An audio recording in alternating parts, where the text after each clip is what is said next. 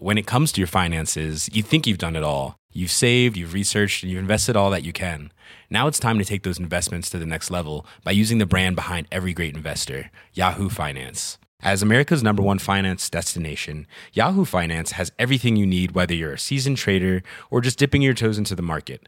Join the millions of investors who trust Yahoo Finance to guide them on their financial journey. For comprehensive financial news and analysis, visit yahoofinance.com, the #1 financial destination, yahoofinance.com. 本当？見えないでしょ？どこにいるのかな？見えないよ。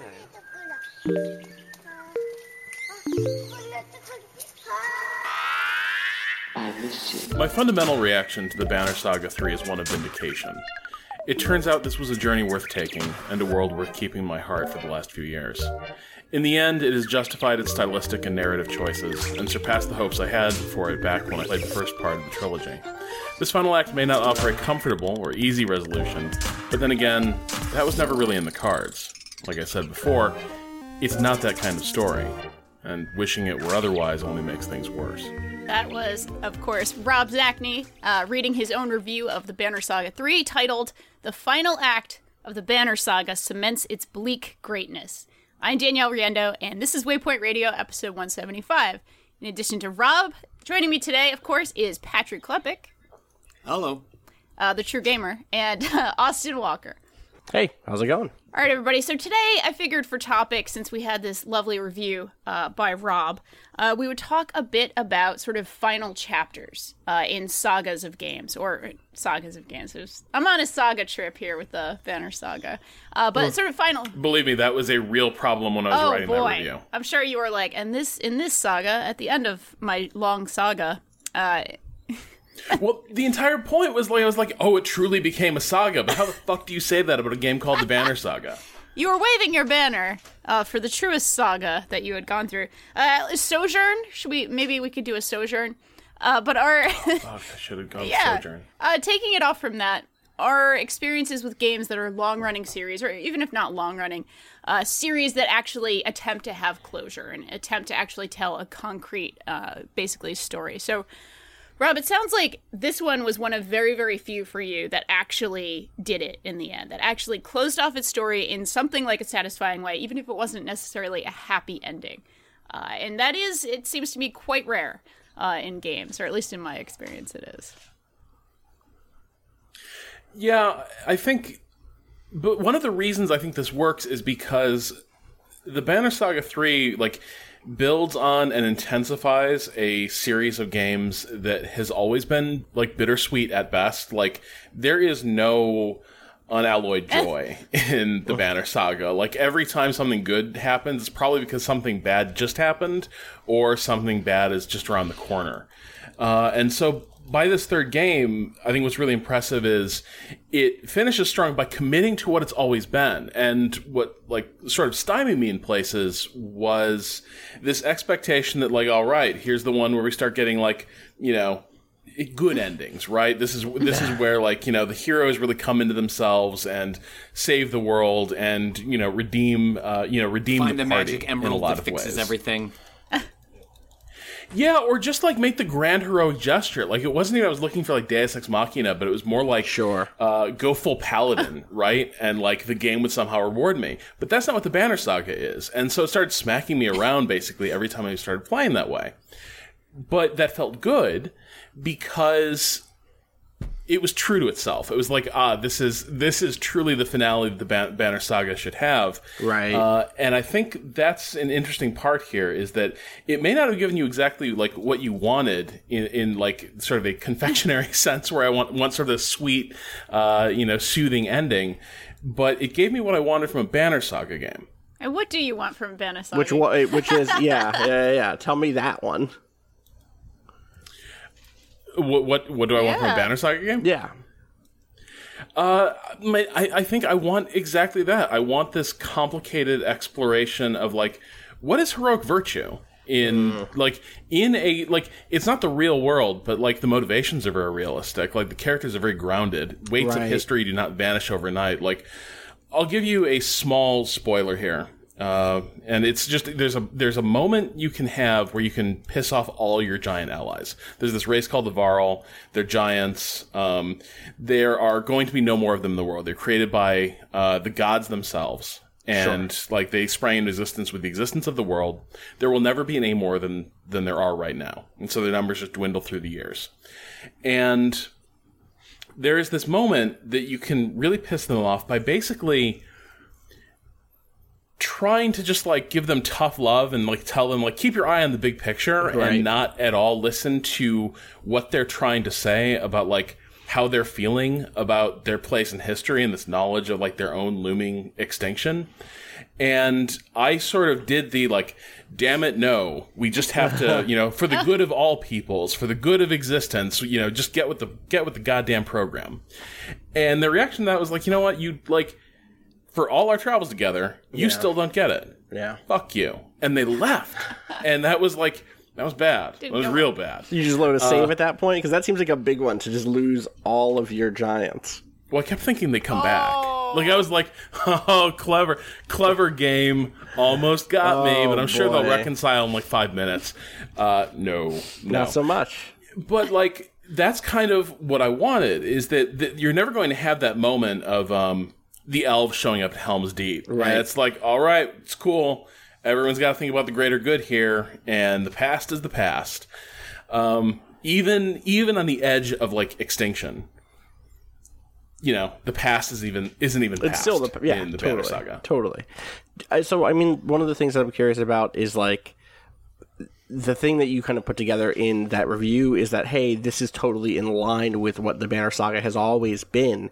And I guess I'm still kind of curious, not even about your preference about this specific game, which it sounds like you think still hits the notes right, but is this a situation where the police are outside my house and they have thoughts about the Banner Saga? No, there's an ambulance. It's a whole thing. Anyway, I'm curious if for you in general, when you think about the conclusions of series of like, hey, this is the third or fourth game in a franchise, they're wrapping up the main story. Do you want them do you want the developers to stick the landing and create what was so magical about the rest of the series for you? Or do you want them to offer something different, which is often a sense of closure or a different perspective on the events that have happened so far or something like that? Yeah, I mean, my answer that's sort of a cheat here is like, I want the ending that's ultimately, I want the ending that's worthy of the story they've been telling, that's worthy of the themes they've been building out. And I think one of the tensions I had in the Banner Saga is I wanted also, in addition to that, a character that would be rewarding for an ending that would be rewarding for the characters. You know, like, okay, enough bad things have happened to, you know, the stars of this lineup. Let's give them their happy ending. I also want that, but not really. Like, in the end, I want the delivery on the themes and the story we've been telling throughout. And that's where the Banner Saga succeeds. But I think, you know, to throw out like an example of a game that maybe doesn't stick that landing, a game where this tension isn't resolved, something that always struck me about like the reaction to Mass Effect 3, it always seemed to me that like that series had always set this expectation of like, end of the day, y'all are getting out of this alive. Right. And it's, you know, let's have beers aboard the Normandy and continue hanging out together in space. And there, I think there was this tension of, well, I want this good ending for my characters, but I also want it to wrap up the larger overarching story you've been telling. And I think there was a discontinuity in the trajectory the characters have been taking through each game, and then the trajectory you know, a plot of the entire series was taking. Did you play it before or after the happier ending was sort of patched in, I guess? Oh, I played it ages later, well after the patch came out. Did you? How about this one? Because there's like multiple ways to think about this. Did you play it before, after, with or without the Citadel DLC? Which also, like, didn't get the Citadel DLC. Wait, okay, so like that, the funny thing... was it the Leviathan? The Leviathan? the Leviathan DLC offered a lot more perspective on like the history of the Not Reapers. just history, like essentially like, filled in like massive plot holes, like the story never addressed. Yeah, 100%, 100%. But then I remember at Giant Bomb when we were debating Game of the Year, there was this divide where none of us were happy with Mass Effect 3 except for Brad Shoemaker because he's the only one that played it after all the DLC was out. And his perspective on the story was so radically different because, like, all this shit's explained. And for us, it was like, well, yeah, but in a DLC that came out months after the game and did not make it was not a satisfying part of the narrative because it's like, oh, I'll go back before the ending and then go fill in these gaps. You know, it was a strange thing. Which is like, but also his experience of playing that game was valid because that was the version he had. Like, he couldn't have played it more a different votes on way. our side, though. So fuck him. Yeah, of course, of course. Well, so but the one that's more interesting to me is the Citadel one because that gives you the end of like the rising, jumping. Like, yeah, we're all in it together because it's long enough that I think people like the Leviathan was a like 6 years ago. Lore heavy. Go down into the water and explain so much of history. Find out who existed before the Reapers were built and what happened. Sort of like there. If there was like for people that didn't like Lost, if there was an episode that's like, yo, I'm just going to sit in front of this camera and I'm going to explain 15 questions to you. Right. Like that's what that Here are DLC your did. Core, important story beats that had not been explored previously. The Citadel DLC was like the opposite of that, which is like super fan servicey, return to the Citadel, get up to some hijinks with your old buddies, and then wrap it up with a cool party at the bar, and everyone gets drunk, and like you kind of have your big final blowout party before the final confrontation with the Reapers and everything that happens at the end of that game. And a lot of people loved that because it gave them the thing. Like, it fulfilled that need that the base game did not. The base game goes into that finale with, like, a conversation with all of your party members and all of your past party members on the way to the final run. You know, you get into your Mako or whatever the fuck it was and go down that hill. But before that, it's like, all right, I'm going to check in with Garrus. I'm going to check in with Liara and have, like, the mind meld one more time. I'm going to, see all the Krogans together, lined up, and I've dealt with their shit with the Solarians, so they're cool now. And like, it was just like, okay, this is kind of rote and checkboxy. But with the Citadel DLC, I think a lot of people were able to get that final resolution, or not the resolution, they were able to get that like alternate universe. What if all these characters are just super happy and then the ending that we didn't like just didn't happen? What if this is the end of the game? We fucking got there, we had a dope party, the end. And I appreciate it for the fan service stuff, but it never really set super well with me because it did feel out of tone for the rest of that game, which was about like characters dying and the relationships that you had pushed to their brinks finally falling apart. And so I think that's one of the things with Mass Effect 3 in general is it pulled triggers that it sort of set up in Mass Effect 1 and 2, and forced you to make really, really hard final choices about the relationship between the Quarians and the Geth, between the relationship between the Solarians and the Krogans, and all that stuff. And sometimes it wasn't satisfying to pull a trigger. Yeah. Like, you almost wanted the resolution to be deferred because you liked the status quo, which was, I know what this universe is. And sometimes because they just didn't stick the landing super well. Or wanted it to be messy in some way. As opposed to like, this happened, it is done now.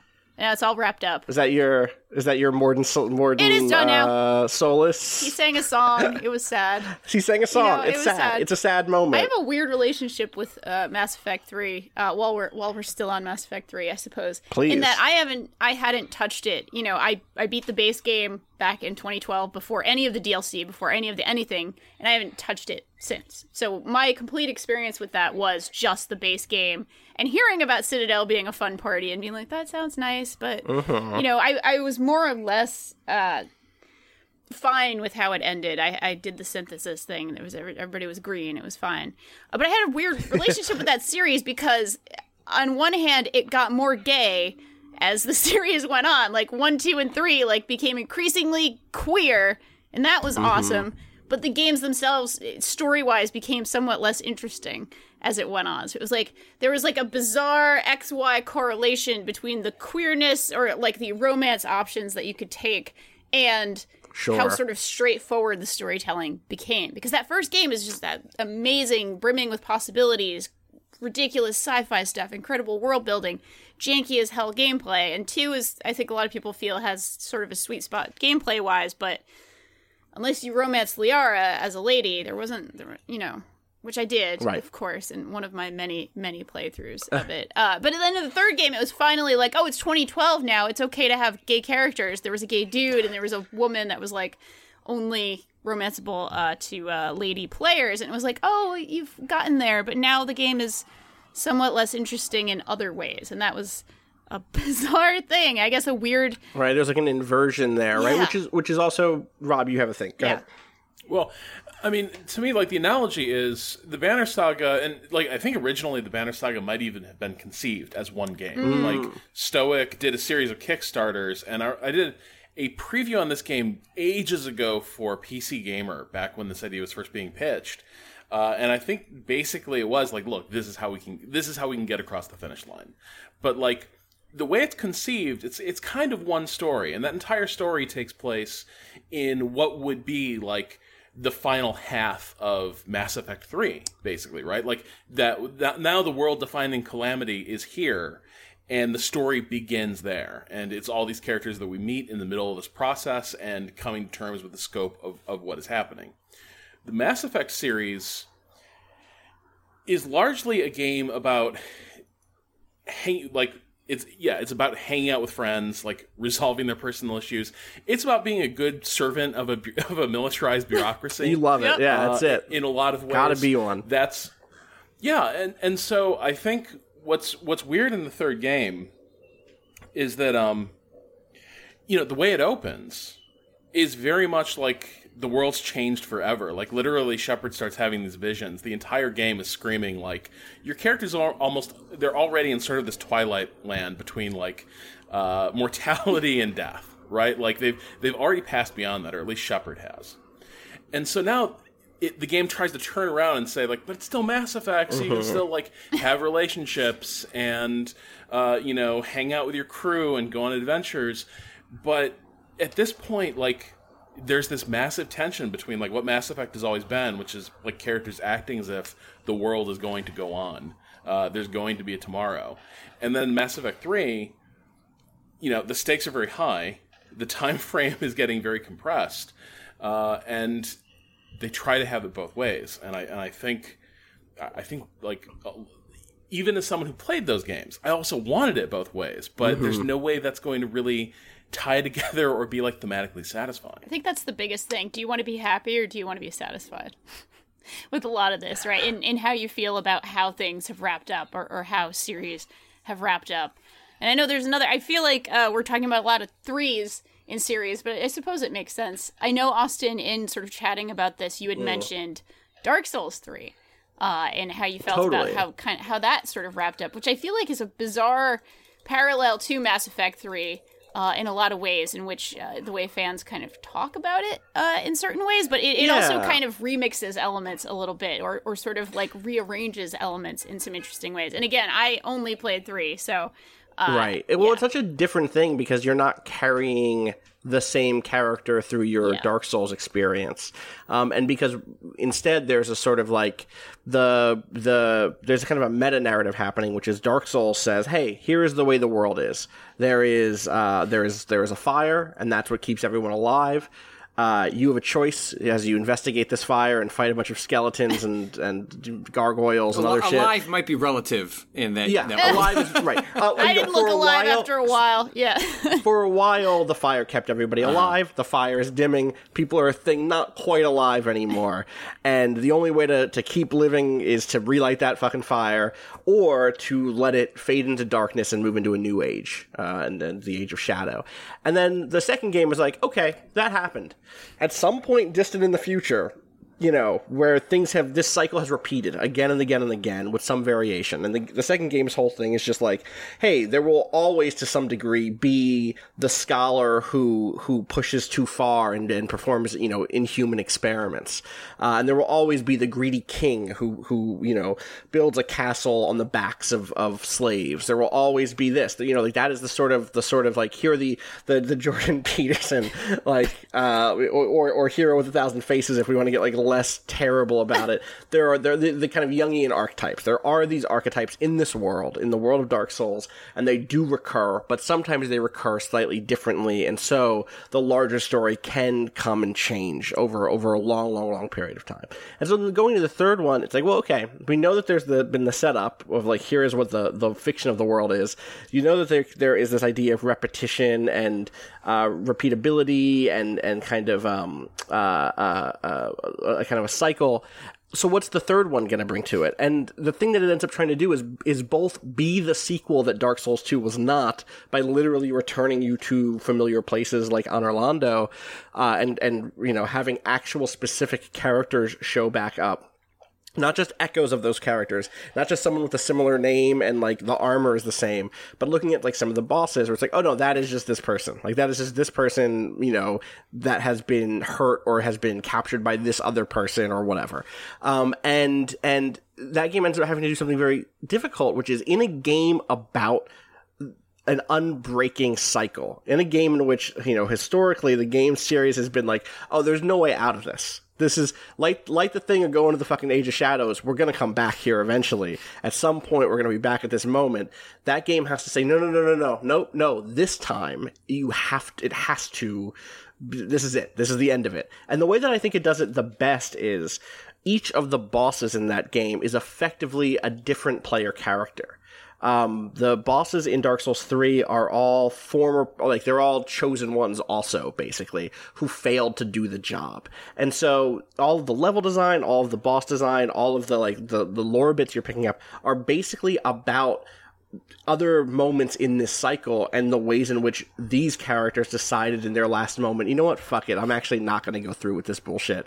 I'm not going to sacrifice myself to keep everybody alive.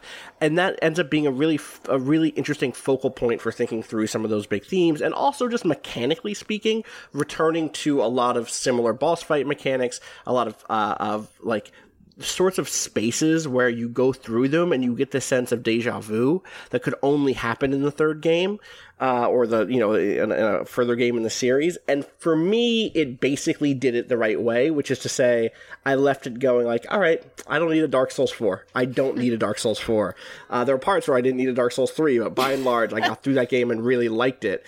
And came out of it the other side feeling like, all right, this felt like a natural conclusion. I felt like that the narrative space has been explored. And that's part of why I'm so excited to see Sekiro, because like, I'm glad we're not just getting another Dark Souls game.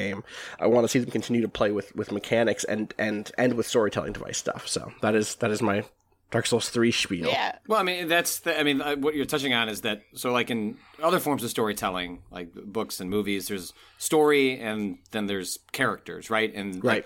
I mean, we can get a difference between like plot and story. I'm not going to go down that rabbit hole but let's just say like there's plot and then there's characters, and we'll just like make those two buckets. And often like you can be attracted to a story for like the plot or the premise, and then you get drawn in by the characters, and then the plot is just like, it's just a reason, for the characters to go through different things, and you're there for that.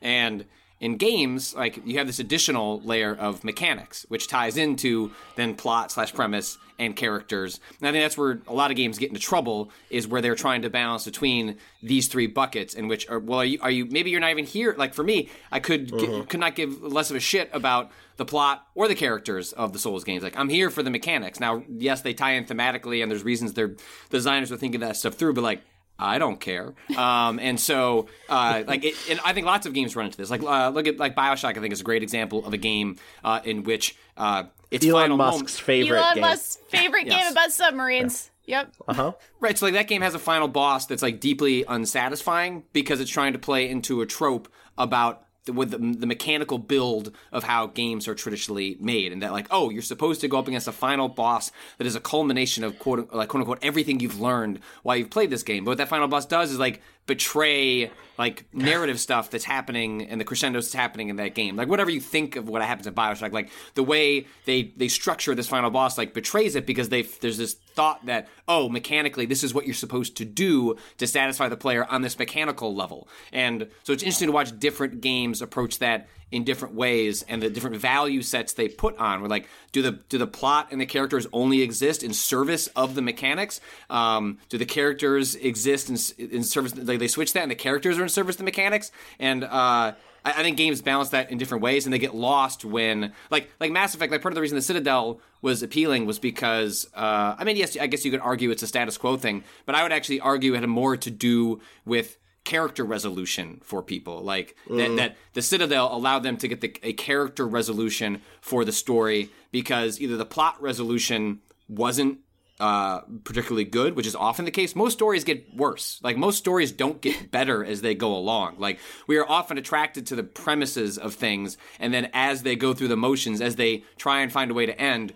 well, we discover that like they probably only came up with the beginning and didn't have a satisfying end because endings are hard. Like endings are really, really difficult to do. And so, I think that's why the Citadel was attractive because like, oh, I get this character resolution because the plot resolution was not very satisfying. And maybe what that reveals is actually this game was about characters and not about plot. And that by the third one, they got really obsessed with the plot and they lost the thread a little bit on the characters. And I think a lot of stories, do that. That's why I like the ending of Lost. I think Lost ends. I think Lost ends very well for the characters, and I think you can make lots of credible arguments for why the plot doesn't end particularly well. Doesn't work so well. Yeah. The other thing that games do here, and like focusing back in on this notion of mechanics, three things really, but the two that I want to hit first are, one, sometimes the mechanics will change over the course of a game to reflect changes in taste, both the taste of the developers and the taste of the audience.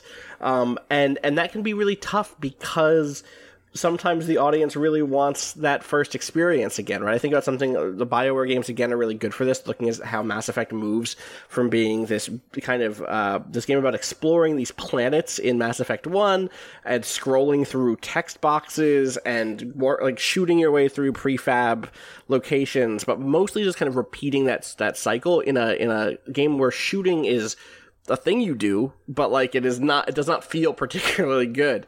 And then Mass Effect 2, it starts to feel really good because it's kind of biting third-person action games at the time.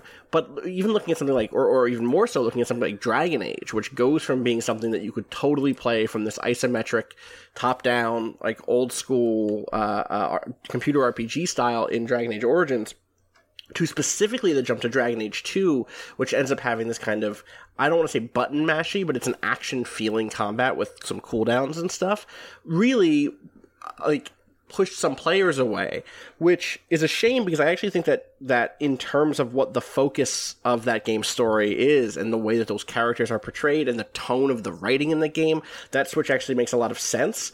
But a game is for a company like BioWare and for a publisher like EA is a product, and so the reaction ends up being about how the product has changed and failed to like reach the what people liked about the first one. And that can be really, really tough.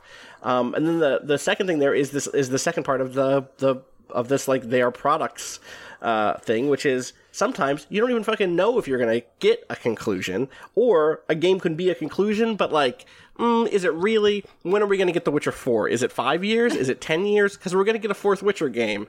And then also, obviously, just like inside of that, sometimes a developer will have to say like, okay, this is gonna close the chapter for our development house.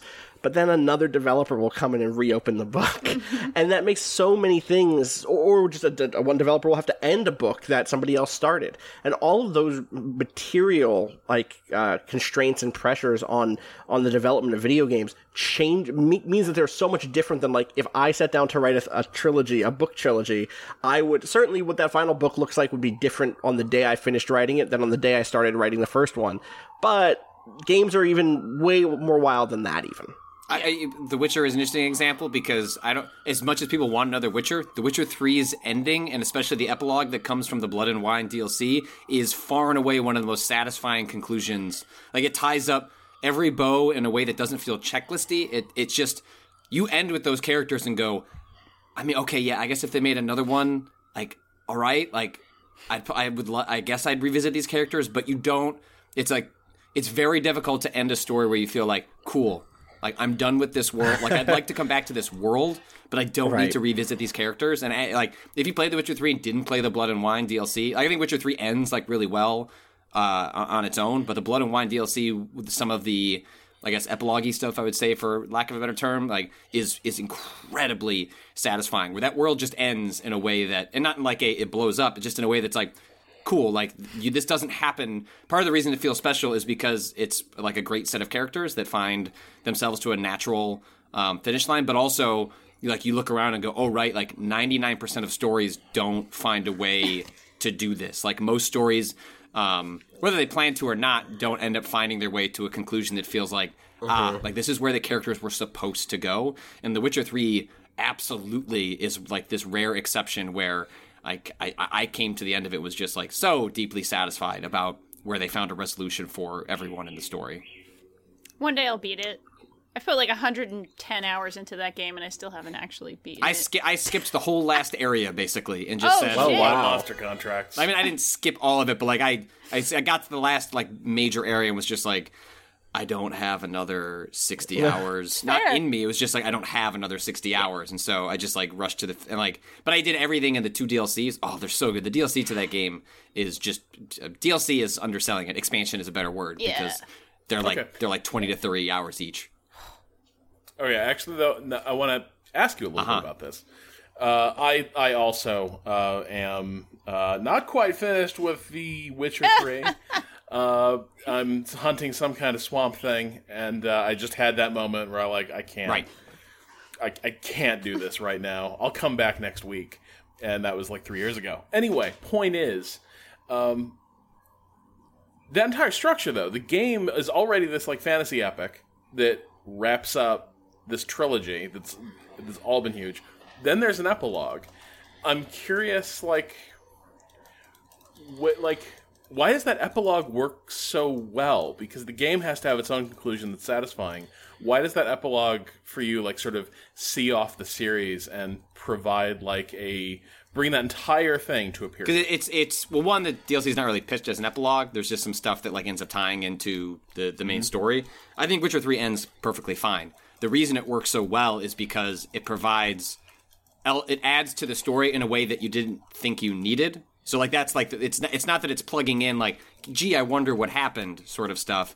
It's more just they add a layer to the story in a way that like that you didn't feel like you needed. Like it's less satisfying. Like that's why like the Leviathan stuff with Mass Effect was like really frustrating because it's like I did want that. And the game didn't provide it. And then later, it just plugged it in. And it's a different feeling if you go through that game and it's just there from the beginning because you're not experiencing it in the order that it was, like, released. Like, that's just a different sort of narrative experience. But with The Witcher 3, like, its main story ends completely fine. Like, deeply satisfying in the main story. And just some of the stuff they add through the DLC makes you just go, oh, like, it's masterfully done in a way that doesn't undercut and also it's not necessary is what I'd say.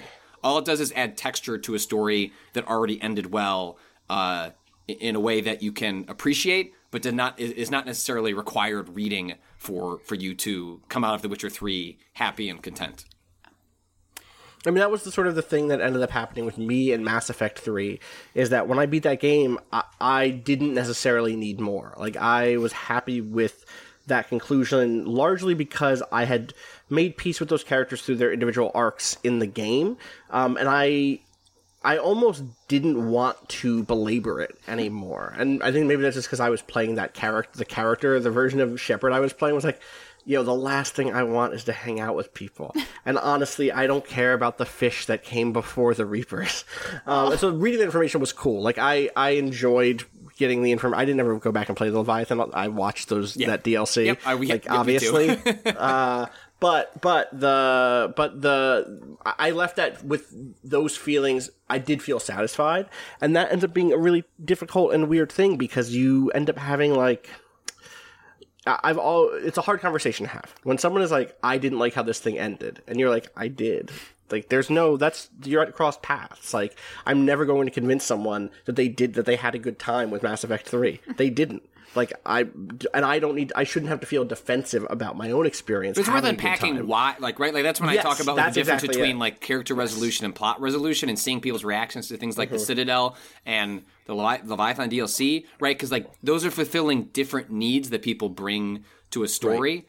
And in the same way that we talk about, like, you know, the classic example, people say, like, oh, the shotgun's overpowered. It's like, well, actually, like, the pistol is underpowered, right? Like, that's how game balance works. Like, because people have a difficult time articulating how they feel about a thing, and they express that in the bluntest way possible. And I think that's also true for, like, storytelling, right? Like, you can say, like, oh, I didn't feel fulfilled because of X, but it actually may turn out it's because of Y, and you just didn't realize that. Now, then that's not to say, had they filled in that gap, that suddenly you'd be satisfied. Maybe you wouldn't. But I think, you know, the reactions to Mass Effect 3's ending and all sorts of other endings, you know, I think the reasons people are unsatisfied, they may not necessarily even be able to articulate, because that stuff both requires like a thorough understanding of, like, how narrative work, and then also because you shouldn't necessarily need to like, if the game doesn't satisfy you, the game doesn't satisfy you, right? Like, just because 100%. You can't pull apart where things didn't work is not your fault. That's, you know, that's the game's fault, or the storytelling to a large degree. But I think sometimes,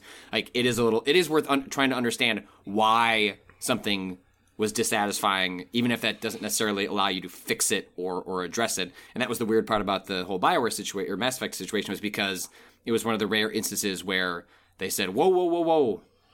Okay, like, how can we fix this? Which I was never a fan of. Like, I like, if you thought you made a mistake, stick by the mistake, I guess. Right, and like, unless they stumbled into that conclusion somehow, which I cannot imagine. There is, if you work in a creative field, whether that is writing music or writing fiction or writing journalism, right? Like, whatever that is, making a painting, the decision to end something, like, all right, this is done, is always a subjective one. There is never a meter that finishes. You're like, that's it. I did it. It's done 100%. I can stop editing this now. I can stop adding to this. I can stop trying to trim it. It's always a, like, to some degree, arbitrary decision. You can always edit one sentence more or you know, write one more sentence, write one sentence more or remove one more, right? That's always a thing you can do. But my understanding of game development is such that they knew what the end of that game was for a long time before it went fucking gold. And I cannot imagine a world in which internally they were like, this is a thing I'm fully not happy with as it is, without having already, you know, address that early on in production. And so I definitely am of the mind. I was just like, listen, y'all shipped this thing. Stand by the work. Stand by your writing team. Like, I don't know. Maybe Rob, you just raised your hand. You may have some differences there. When it comes to your finances, you think you've done it all. You've saved, you've researched, and you've invested all that you can. Now it's time to take those investments to the next level by using the brand behind every great investor, Yahoo Finance. As America's #1 finance destination, Yahoo Finance has everything you need, whether you're a seasoned trader or just dipping your toes into the market. Join the millions of investors who trust Yahoo Finance to guide them on their financial journey. For comprehensive financial news and analysis, visit yahoofinance.com, the #1 financial destination, yahoofinance.com. No, I was wondering if just the nature of video games also makes endings more fraught, because, you know, we identify with the avatar a little more. We inhabit the characters, the world a little bit more. Like, let's put this. Is it easier to be a passenger on a show? You're a spectator, right, to, you know, how are things going to end for Tony Soprano? People ask this for years. People still discuss it. You know, how did things turn out for Tony Soprano? But the point is, at no point are you Tony, right? Like, unless you're a real dumbass who's like, yeah, Tony's fucking awesome. That's me. I'm like, Tony Soprano over here. Yeah. But, you know, unless you're, you know, that kind of point missing asshole. In general, my uncle, by the way, that's the person you described. Excuse me, my uncle Tony. I'm sure he's awesome. Yeah. That he chased the Russian into the fucking woods. That was me. I did that. That was me. Like, all right, thanks, great. But you know, you watch that show and you're never in control of it, and you get used to like the ways that universe works and the painful decisions characters make and the bad ways things turn out. And it's a little different in games because in general, this is a medium about like, you know, if you play well, if you make the right calls, you know, you'll beat the game, you'll win in the end. And a lot of times, like even in a branching narrative game, there's a good ending. Right. Like, go back and maybe make some different choices, and you'll get there eventually. You didn't get the drop on level 6. You have to get that good drop, and that'll open up the true ending. Right, and does that make it a little more fraught? Right. To do that thing which a creator has to do, which is to say, like, look, this is the ending of the story. This is how this thing is winding down. When your audience has a completely different relationship to the thing than in any other medium. And that's when the Animorphs author can come in and write a letter that's like, you didn't fucking get it, that's your problem, idiot. God, yeah. People should go back and listen to that episode of Hot Mic Mornings that we released on the feed, because in that episode we talked about this amazing letter that Kay Applegate wrote about the end of the Animorphs book series. Patrick's eyes are all the way wide. Like, the end of that book series goes some dark places in terms of, like, fighting genocidal aliens and people, like, kids dying in war. It's about Yeah, war. sure, of course. Everything ends that way. That's why I read that series. Yeah, yeah, of course. And so after she released the final book, people were like, hey, this is dark. Why is this couple split apart forever? Why did this kid die? Why is this one, like, wounded forever, like, endlessly tormented by the decision he made in war? And so she wrote this, like, response, was like, yeah, dog, that's war. War is terrible. And, like, it ends with this amazing call to voting action where it's like, hey, when you're old enough, you're going to be able to vote for the people who decided to put other young people into war or not. Like, maybe carry some of these lessons forward about the fact that even when wars are necessary, even when you decided this is worth it, it's worth killing people over this, there is always a cost. And shout outs to Kay Applegate for that very good letter. Beautiful mic drop. Yeah. She's fantastic. The thing that I actually wanted to say there, though, is like, I definitely, Rob, that perspective definitely does make me think about it differently. I was literally this morning, so it is Friends of the Table finale season. We're finishing up a big science fantasy season right now. Those episodes come out over the next few weeks, and in order to produce those episodes, my producer needs more time, and so I did a fill-in episode this week where I just like wrote 30 minutes of fiction and read that into a microphone, and one of the responses was like, it was about something. It was about the creation of a machine that can see the future and the way in which the society that built that machine used it to build kind of a military dominance. And in it, in response to it, I had a fan who was like, hey, actually, this makes me rethink about a character from a previous season. I wonder if they helped with building this terrible machine that could predict the future and hurt people. And my immediate reaction was like, no, I would never do that to that player. That player would have had to have collaborated with me to decide that they wanted to become a villain if that's the thing that they wanted to do. And so suddenly I totally do get that point that you're making, Rob, which is like, as a creator who also has a player, I do genuinely think that I have a responsibility to think about the desires of the players and to think especially about the kind of no-go zones, the places in which I have decided to defer and let their agency carry forward. That said, I think video games are a lot different than tabletop games, where my tabletop game player could say, like, no, my character would, like, leave forever and get in a spaceship and go to a different planet before ever helping with that, and run, be on the run for the rest of his life. Whereas in Mass Effect, there's a limited number of options, and you as the writing staff have the ability to shape that. And I think it's about having making informed choices around what those options can actually look like, so that you think you are at the very least reflecting the spectrum of desires that your players might have. I think there's... Well, that's what the... go ahead. No, you go Danielle, ahead. you have a thing. The only thing I was going to say was there's also the issue of marketing here and the way that fans treat something. And the way, obviously, when we're talking about Mass Effect 3, the way that went down wasn't awesome. I mean, in 2012, we still thought it was really shocking when there was a hate campaign. towards the creators of a game. Which, wow, imagine that, right? Like it was eye-opening and shocking when that happened. Was that really 2012? That was 2012. 6 years ago, right? Like, feels like 26 years ago. But in a lot of ways, the video game industry, and there's a lot of stuff around this, of course, but the industry has absolutely played into that.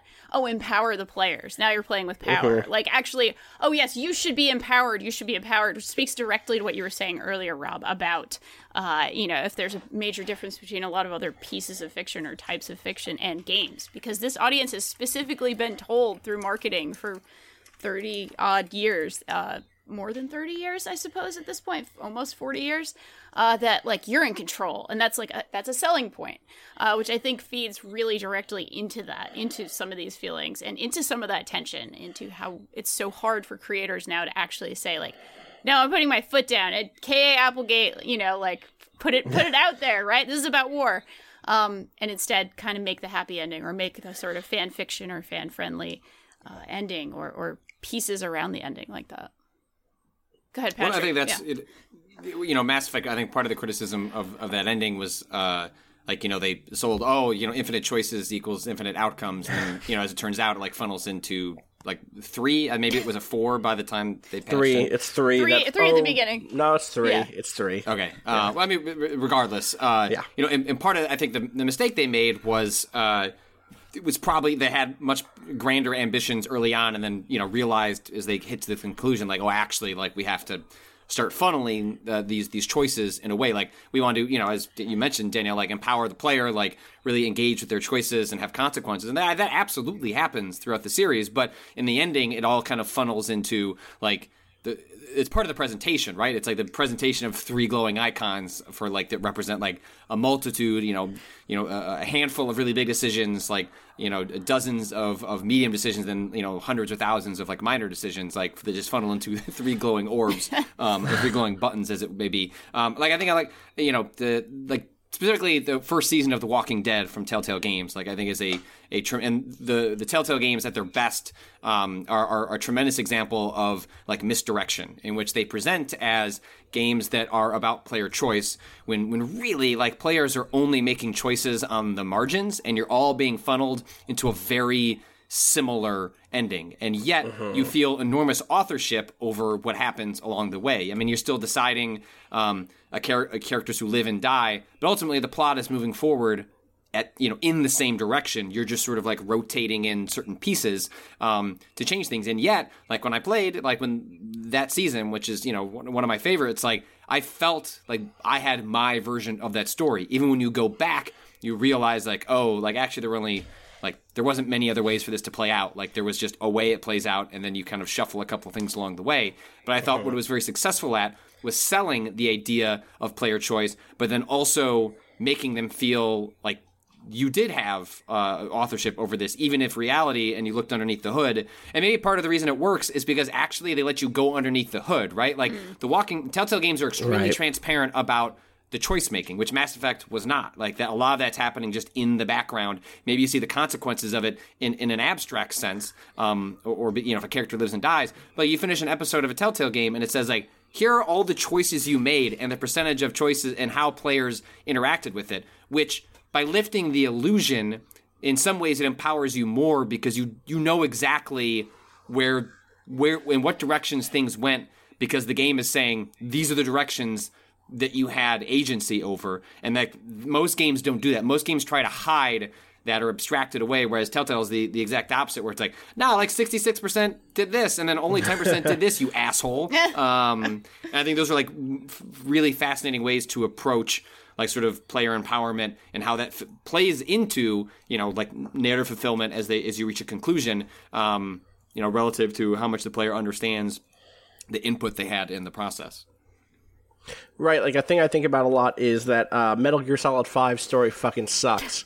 It's terrible. Well, I mean, you could. Did you hold on? You broke up. Did you say 5? I think you just said Metal Gear Solid.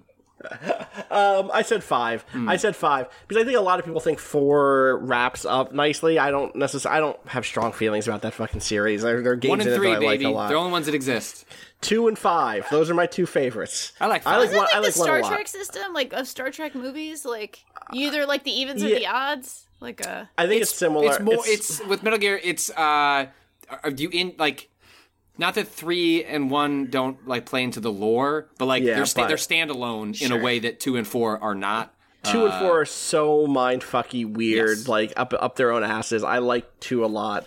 I Dark Souls like how 2, 5 Metal Gear plays Solid Dark Souls. 2. Yeah, Likes the 100%. twos. Super Mario KOTOR Brothers 2. 2? Are you a Doki? Listen, Yeah. I love Doki Doki Dokes. Panic, like absolutely. That's what Zelda they call me a 2? Doki head for.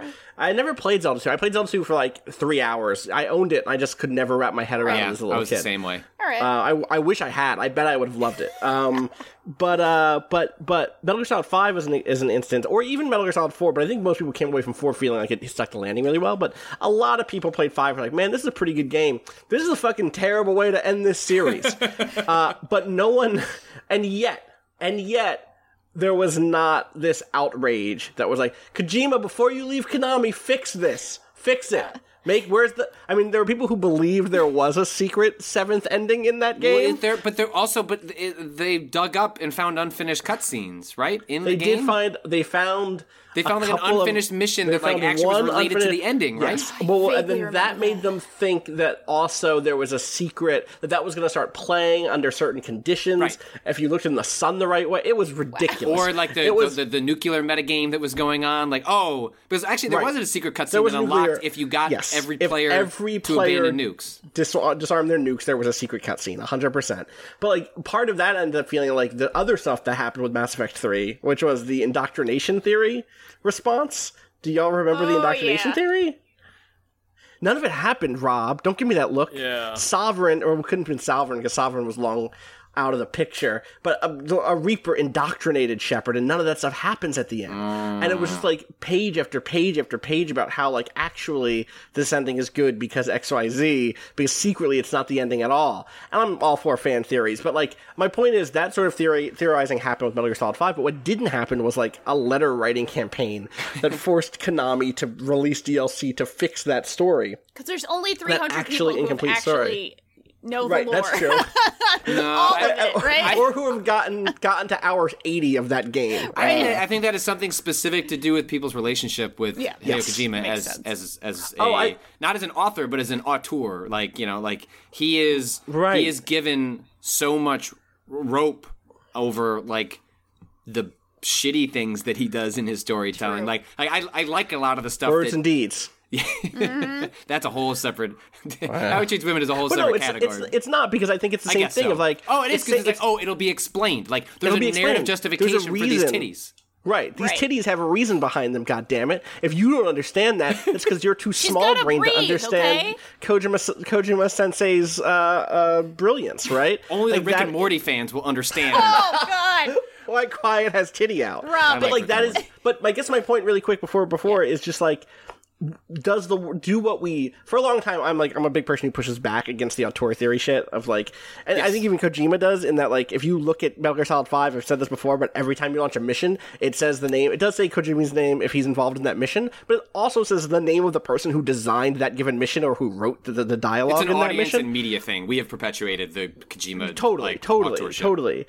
And but so like maybe I'll push back at myself a little bit, which is like, imagine if we treated more people in games like creators the way we do in other media forms. What if we did know the average person who goes to a GameStop and buys a game once a month, which is not rare, right? Which is like, hey, I get a paycheck 50% of the time. If I get paid bi-weekly, I'm going to go get a game. Even someone who buys 40 games a year or 50 games a year, how many people do they know in art teams? How many game directors do they know? How many names of producers do they know? 10? 12? And some of those are like Sid Meier, which is like, you tell me the last time Sid Meier made a game. Because it's probably Starships, and I reviewed that before I was even at Giant Bomb. But like, I still know that name because it's a brand name. But we don't do that in this industry. And because of that, because we think of these things as products that appear on shelves instead of like the creative work of a team or the creative work even of an auteur, however you want to tackle that part of it, people just say, no, change it, fix it. Hey, waiter, excuse me, Mass Effect. I asked for Mass Effect 3 to be well done, and this is definitely medium rare. Can you fix it? And Gross, the waiter, you don't get things well done. Who is this person? Agreed.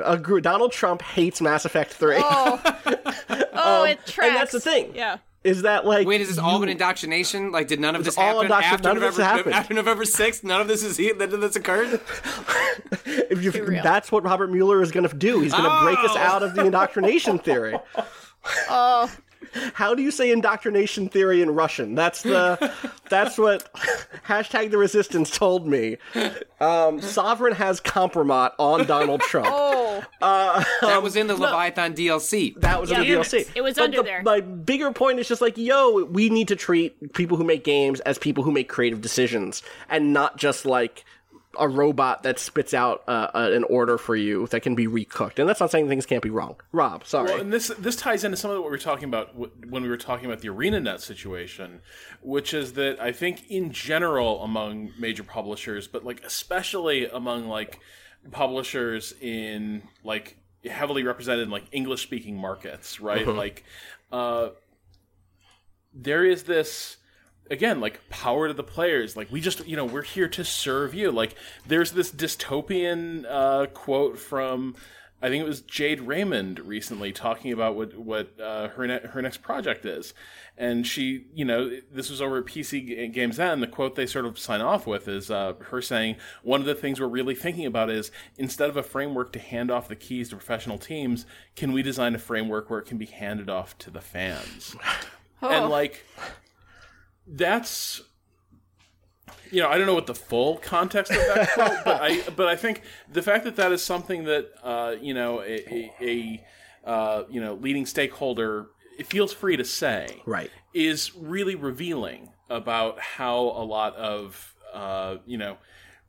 how publishers are starting to regard the relationship with players, and how they are also conditioning players to regard their relationship with the works. Right. There's this weird, I think, in a way, Kojima is kind of this, like his legacy of like the EGM era of like designers were. It wasn't just set aside auteur figures.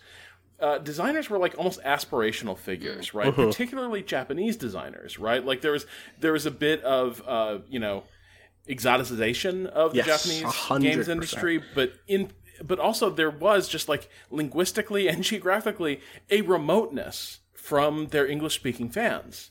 It's why like Kamiya can just tell people like, go fuck yourself. Yep. And people are like, oh my goodness, Senpai noticed me. He blocked me. Yeah. I made it. And like, people love that shit, and they will grant that. They will grant that respect. They will grant that enjoyment to, Japanese designers of a certain generation, right? But they won't apply it to people making games today, like in Europe or the United States, right? There, it's, hey, I ordered a happy ending for Mass Effect. Where the fuck is it? Like, that's kind of... That, also die in a fire. Another... Yeah. Right. But then also, like, where Kamiya can turn around and be like, you know what, fuck off. The general strategy in, like, Western markets is to turn around and be like, immediately must placate the children, right? Like, okay, we're listening to you, and we're just we're just so struck by your passion. And the New York Times editorial board is here. I didn't know. And we're going to give you the ending that that is fans worthy deserve. Of the fans and shit. Yeah, exactly. And I think that is this weird. This weird artifact of maybe not having enough regard for games as a creative field with people making like authoritative creative decisions for better or worse.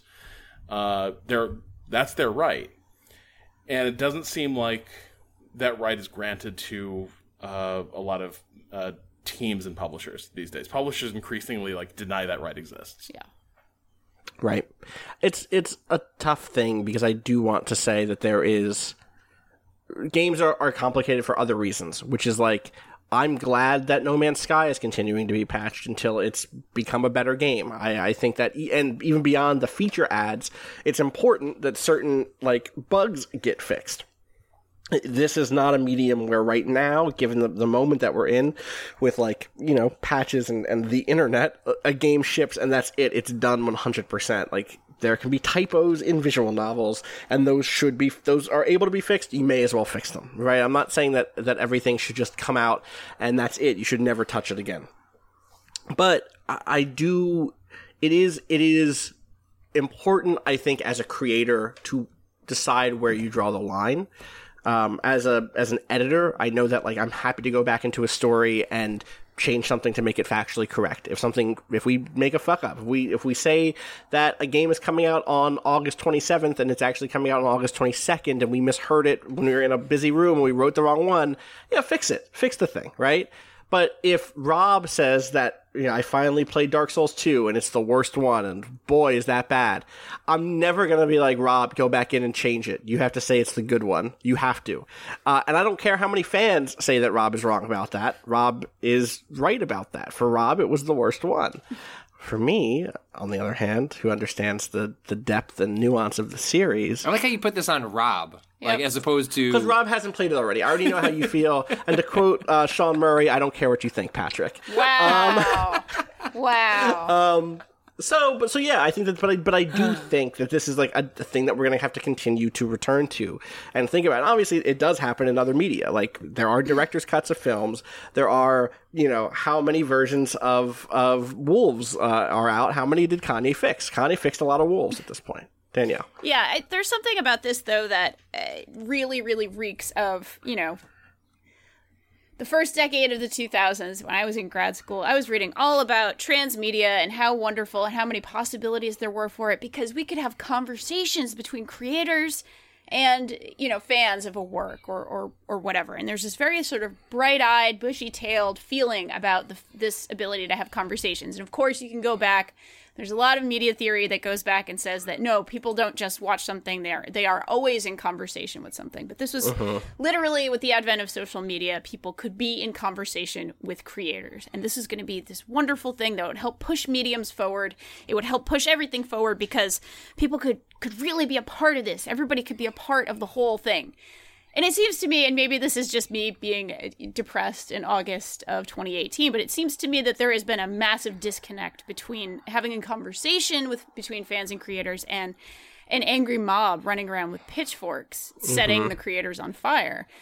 So again, I don't know how much of this is my own bias, but it really feels like the rhetoric is supposed to be this beautiful conversation, this beautiful creative collaborative process between creators and fans and fan creators and fan works and works of fan fiction and fan art and all this other good stuff. It just feels like that conversation isn't really happening. The biggest properties are owned by massive corporations who do shut those things down. And also, a lot of fans feel very entitled to go on hate campaigns towards creators. And it feels like there's a breakdown on both sides of that.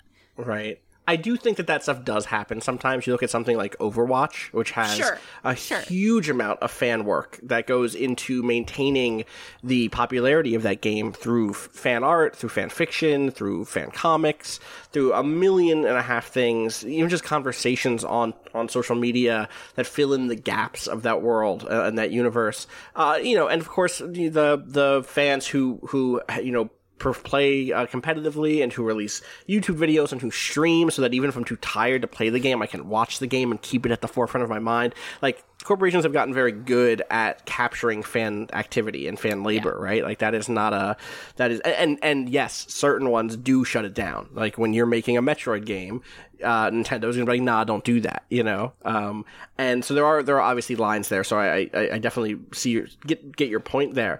But I do also think that there is There is another dystopic world, which is like the one where the only fan response that's allowed is the one that is like, rah, rah, look at our fan art.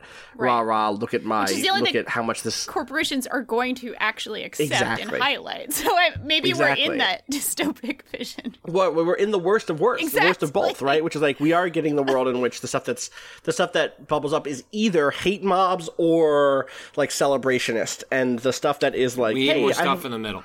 Oh no, the woke gamer Patrick. logged on. They're not going to retract that National Reviewer. Like, that's forever. That's who you are now. But now, one thing that, talking about this breakdown of fan relationships and sort of the corporate landscape, to a degree, is this exacerbated by the fact that all culture, media culture these days, takes place in this really restrictive world of intellectual property control. Yeah. Where, like, there is, like, something that makes it extra fraught is this knowledge that, like, once a series ends, once a corporation is done with a trilogy or something, that's it. You're not going to see those characters again. The door is closed. The book is closed. What you don't have is, like, consider Sherlock Holmes. Yes. Right? That series 100%. ends, like, he goes off to be a bee. Like, he fucks off. He's gonna go study the bee. That's what he's going to do. Oh hey. And from there, people are free to do whatever the fuck they want with Sherlock Holmes. Thank God. Including completely resituate him, recontextualize him, gender swap, whatever. It doesn't matter. Sherlock Holmes, whatever that means to you, you can certainly make something better than Stephen Moffat did. Absolutely.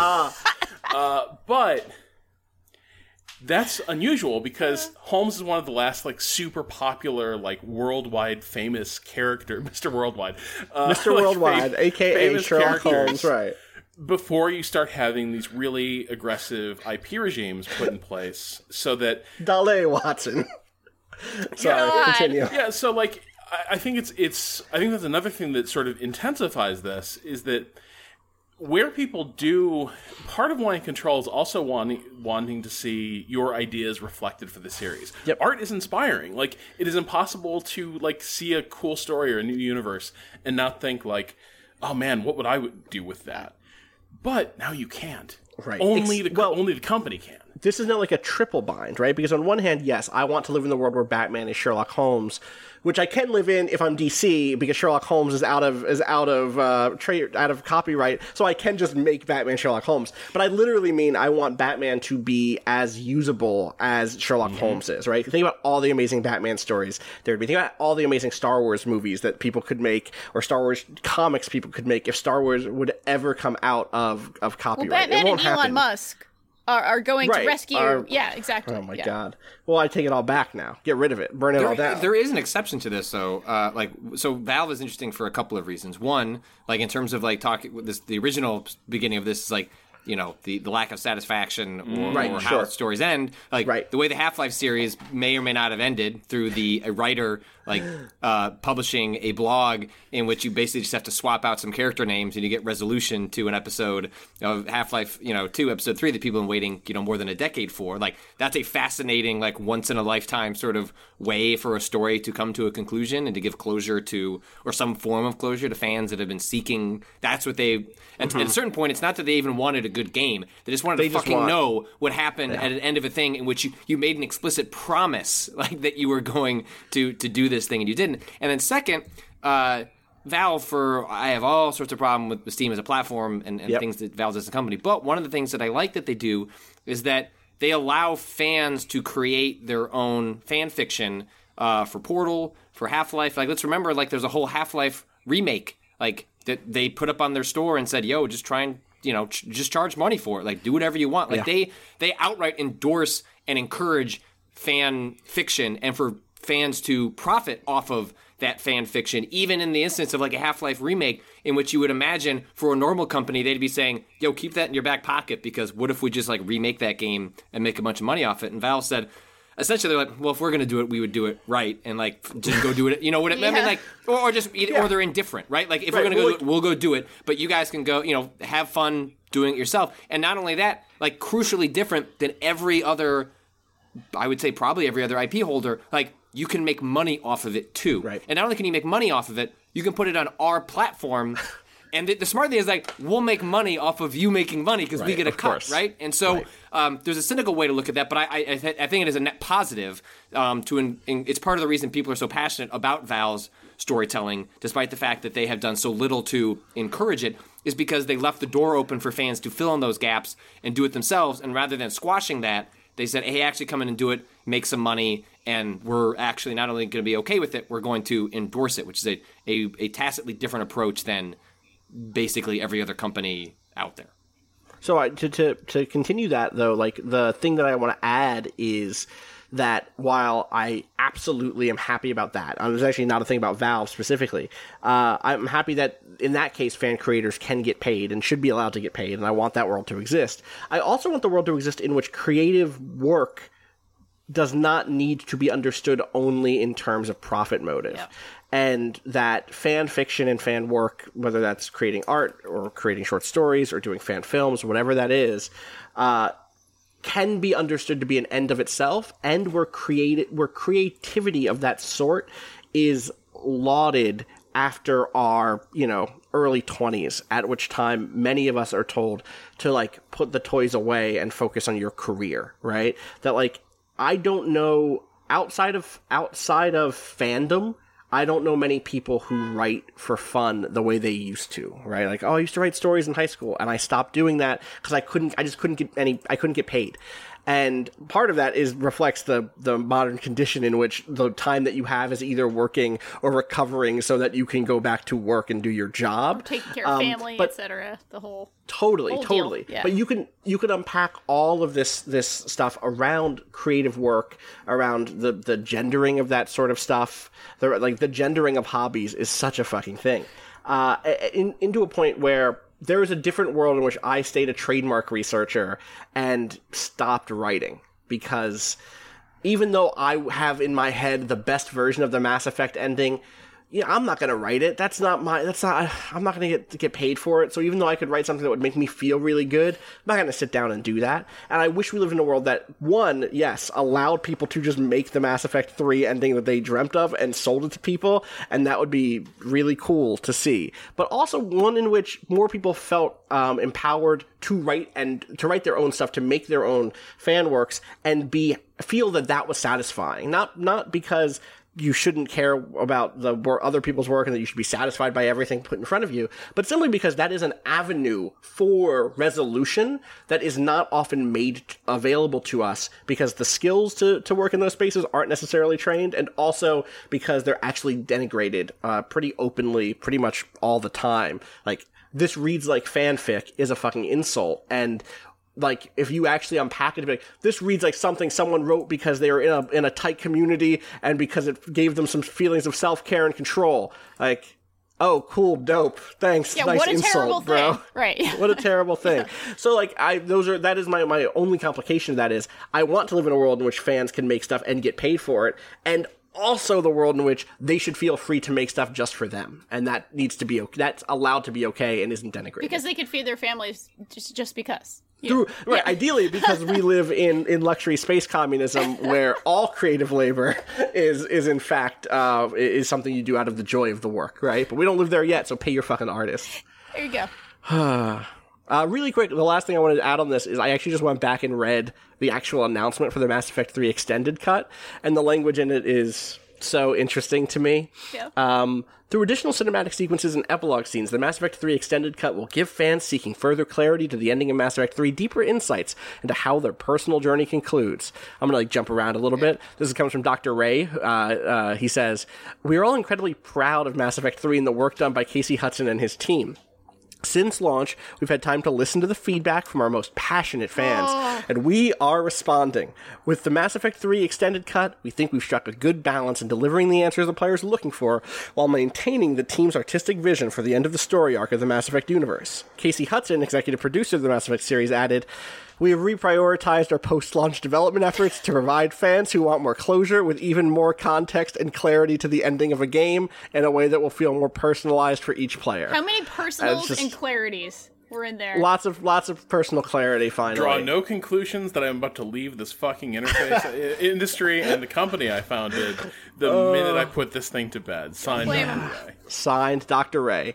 Gotta get out of here. Gotta go. Did Get Dr. Ray some go on beer. to do the beer? Was Dr. Ray the beer I one? think I so. thought Dr. Ray was beer. If I go to Google and type in the beer doctor, what's it gonna get me? Probably not Dr. Probably- Ray, but like if you put BioWare in there too, you're gonna get Dr. Ray. Anyway, I just think it's fascinating to look back at that specific use of language around passion, around even the way Casey kind of hedges a little bit. You can kind of there's a language there. There's a tone written into those words that is notable, I'd say. Oh. Yeah, no, I typed in the beer doctor. None of this shit is Mass Effect. No, you Fuck gotta is this, BioWare. Google? Gotta get BioWare in there. I think. Yeah, I thought Google was supposed to read my brain now or whatever. Yeah, it's you not know? perfect yet. Give that one 2 years. Don't worry, 2020 reads your brain and sells Dr. you your What socks. was Zeshuk about beer? Zeshuk was the... Yeah, Dr. Greg is the beer doctor. Oh, so Dr. Sorry, Ray Dr. was. Ray. What was he into? Just not beer, I guess. It's fine. Doctoring, Strange. Being a doctor. That's why they both had to leave. right. There was the split. It's a hell of a career move, but I don't blame anybody for that. I was gonna. But actually, go ahead. No, go ahead. No. I was going to ask the one kind of question I've been mulling around in my head, and it's a simple one.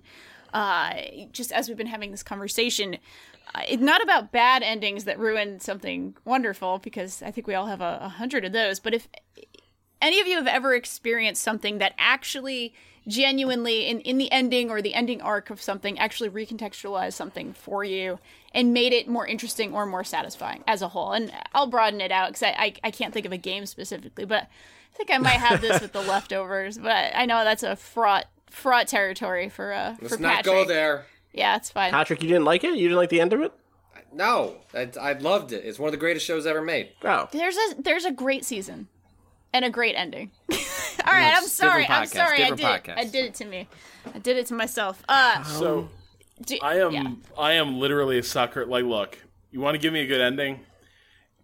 Just circular structure. Like, it doesn't even matter if it makes sense. Just at the end, have it wind back so that in some way, like, the theme repeats or is shown to have repeated in the past. Like, I mean, shit. Like, I remember, like, I don't know, like, I'm still not sure whether Herodotus really has a good ending to the saga of the Greeks and the Persians, because it ends with a completely nonsensical detour into a conversation that feels like we would have heard about when we first talked about we King didn't. Cyrus. Yeah, But we totally didn't.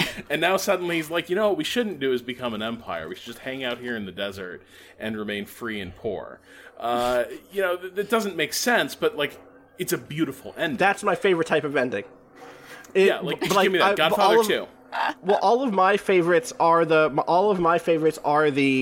camera moves from the cycle or moves from the thing to some bullshit in the desert that is not connected in any way and is like a standalone parable.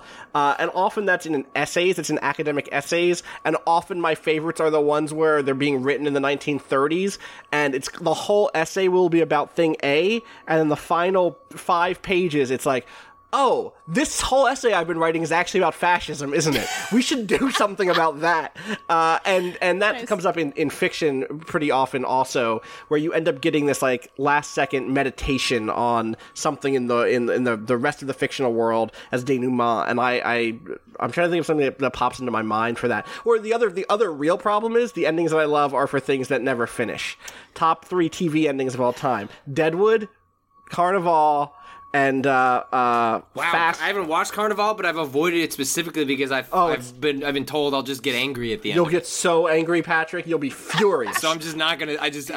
Despite the fact that everything about that show sounds You extremely would my love shit. Carnival. Right, You would I've just love it. I watched the pilot and went, no more, and just walked away. It's really good. And Fastlane, a TV show that only I love. It is a Mick G joint. And You've talked about Fastlane before. I have. Don't And act it like ends- you haven't brought this Gotta up. put this one in It the show ends the notes. worst possible way. It ends right in the middle of like someone's kidnapped. It's a whole thing. It's fantastic. And it's I like ending things in the middle. It's why I like the Sopranos ending, actually. It's also that. It's like, okay, this. But that's intentional, right? Like that's totally, a creative totally, choice but that's why I like to that leave ending. the lack of closure. Yes. It's a response to the way endings are traditionally done. 100%. That's it why doesn't have closure. I think it has closure. I think it has closure. Yeah. I do too. But it depends on what you mean by closure. Yeah. But that's exact. But like that exact response is Yes. like why it's a successful ending. Satisfying versus happy. Satisfying My versus favorite happy. kinds of endings, the endings from horror films, because they always have to come up with a reason to make a sequel at the very end. Right. Where's the hand gonna come out of the ground? Give it Sure. to me. Yeah. Give it to me. Speaking of that, Pan over. Yeah. Open his eyes. the end question mark. I just watched. It's not a waypoint or anything, but like it speaks directly to your point right here, Patrick. I just watched Nightmare on Elm Street for the first time in like 20 years, and that film, ending, the original holds up really, it's really well. really good, and that ending is something. And then famously, you should- the producer wanted one ending, the director wanted another ending, and they Yeah. sort of weirdly compromised on like a bizarre art house-ish kind of something or other. And of course, Freddy should comes watch, back. You need to watch Nightmare on Elm Street 3, and then the New Nightmare. But those are the only three you need to watch. But they are 1, 3, and is it 8? I can't remember. The New Nightmare, the other one that Wes Craven only directed 2 of them. The first one, A New Nightmare. All right. And the New Nightmare is a horror classic. It is the pre-Scream film that he makes, in which he makes the pivot to making meta horror commentary, and it's I'm still so angry that he followed me on Twitter and then he died. It's bad that he died, but I was just about to reach out and be like, "Yo, I've interviewed John Carpenter for a couple of years. Like, Yeah. we should chat." And then, wah wah. Well, that's Or the womp ultimate. womp. Right here, we just Your had. takes really are bad. I feel like that Fuck you, was Rob. the ending of this episode. We just had the most satisfying, if not happy, ending right there on what happened Yep. to you, Patrick. Thank you. I was gonna do a question, but I feel like that's not. That's about no it. topping that. Yeah, horror directors don't follow me on Twitter. It's a bad sign. Jesus. That's its own curse. It That's, follows in reverse. We're like, seem like some spicy tweets. Don't do it. You too will be featured in the National Review. oh boy. If you're boy. lucky, the Daily Wire. Oh, the Did you get picked up Daily with the Daily fucking Wire. Wire too? Well, I was sort of in the Daily Wire because they linked to the National Review article. So Okay. basically, So you got some runoff. Ben Shapiro's writing about me, is what I'm saying. Oh, Can you? Well, he did that tweet recently, right? He was that Shapiro who dragged you in a tweet? No. Or who retweeted you? Who was that? I think I may have. it Someone Jordan that Peterson? quote tweeted me may have been. no, it was not No, Peterson. We Cernovich was would've- the one who. Oh, right, Oh, right. Cernovich. It was Mike Cernovich. It was Mike Cernovich. It was Mike It was. Cernovich. One of the nice things about TweetDeck is that you can't see quote tweets, so I don't see a lot of Good. that stuff. Good. Yeah, I don't. It's unbelievable that I confused Mike Cernovich and Ben Shapiro because only one of those two people has the gorilla mindset. You know, like fuck. Good. Very good. Okay, we need to stop this. Yeah. podcast. We should Get stop. off this train. That's probably should get off best. this Where's train. we need to find an ending for this podcast. I don't. In my mind, canon, it ended right there with your experience, Patrick. Thank you. So, Thank you. know. But this is the director's cut. Sorry, we heard you fans. We heard that you didn't get the closure you needed from this episode, and so we came back. Where's your Cernovich references? We have to have Rob do a dramatic reading instead of something. I don't know what. Just The end of his article. The end of Rob, his Give us article. the end of your article. Of course. That's how we'll end this podcast, but make it dramatic. make it real Make dramatic. it dramatic. Do you have it Yeah. up? No. All right. You could do it in a voice. Just do a voice. The people want it in a voice. I've talked to the people, and hey, they said they want it in a wait. voice. So literally, you want me to read the end of my article again? yeah, the last paragraph. Because that was Sure. so you're doing the circular structure. But this time Exactly. it's not I'm even like making you it's not even happy. echo. It's just a literal circle. Oh wait, We're going to- was that what you read That at was the the beginning? last graph. That was the Yeah. last graph. I was like, I thought I read the ending. Did I forget where I put that All right, paragraph? then read the beginning. Read the first one then, and that's how we'll go now out. it's art. Now it's There we art. go. Now it's Very art. clever, Now it's Austin. Very Art, clever. but make it fashion. In a way, I've been playing the Banner Saga for the last 4 years. Since 2014, I've been accompanying this small band of characters in their long odysseys through the end of the world, never quite knowing how all this was going to turn out, or who, if anyone, would make it out alive. I still think about some of the characters I lost from my own stupid decisions, though I must say I never lost anyone on the tactical battlefield, but instead at various inflection points in the game's visual novel narrative layer. I don't resent the game for this. It made those losses more painful and more shocking. One minute everyone is alive and healthy, and the next, a friend and companion is lost to the most cruel and arbitrary death. It's not necessarily your fault, but it is your story, and you'll always wonder if maybe there was something you could have done differently. Shout outs to Bowen for letting us use the track Miss You off the EP Pale Machine. Questions, Find out go more to about that. Gaming at Vice.com. .zone, BOEN, etc. Danielle. Yeah. Wait, hold on. I just want to tell people that I'm doing Dead Cell streams every day. Dead in the Cell morning. streams. Okay. No hot mics. What, We got Dead can't do a Cells. fucking promo. You did Dan one here? today. You did one today that was supposed to be 30 minutes and was 2 hours because you're too good at the game. What my favorite part of the stream was there were people legitimately upset in the chat. They were like, "Fuck, you're not supposed to get this far in your first run." Mm-hmm. Like, I was like, "Sorry, I had Jeff a really Grubb. good tactical build." Jeff Grubb fucking left the chat at one point after you beat a boss. Patrick's It was just flying up there in the Prozone layer. Oh, boy. I am Rob, hanging you up. ready for Evo, huh? I'm hanging up. Evo people Dead should go- Cells. Yes. Go read the article from Eric Van Allen about Dragon Ball Fighter Z at Evo and who to follow there. Watch Patrick next week play some Dead Cells. I'm excited about that. Hell yeah, Prozone. All right, we already did Bowen. We're on Twitter at Waypoint. We're on Facebook at Waypoint Vice. We're on YouTube at Waypoint Vice. We're at twitch.tv/Boypoint, and that's where you can watch Patrick all next week playing those Dead Cells. No more hot mics, more Dead Cells. Yeah, at least for the time being. All right, cool. Thank you, everyone, and I'm going to tell you to please... Was all right cool in your script? It wasn't. There was a noise coming from down below, and I was trying to mask There's it. like a weird There's a- silent. That or one's like, not me. There's a noise. It's the monster. There's a noise from down below. Yeah, like Cloverfield is starting in the back. Oh, we didn't of, talk about Cloverfield. I know. Shit. Part 2. Don't worry, there's going to be a part 2. Cloverfield. Part 2. We'll have a part 2 at some point in life. Where can we find you online, Patrick? At Patrick Club. How about you, Rob? At Rob Zachary. How about you, Austin? At Austin_Walker. Amazing. You can find me at Danielle R.I. And before I get eaten by whatever monster coming from the void is coming from below, I ask you to please be good and be good at it. Peace.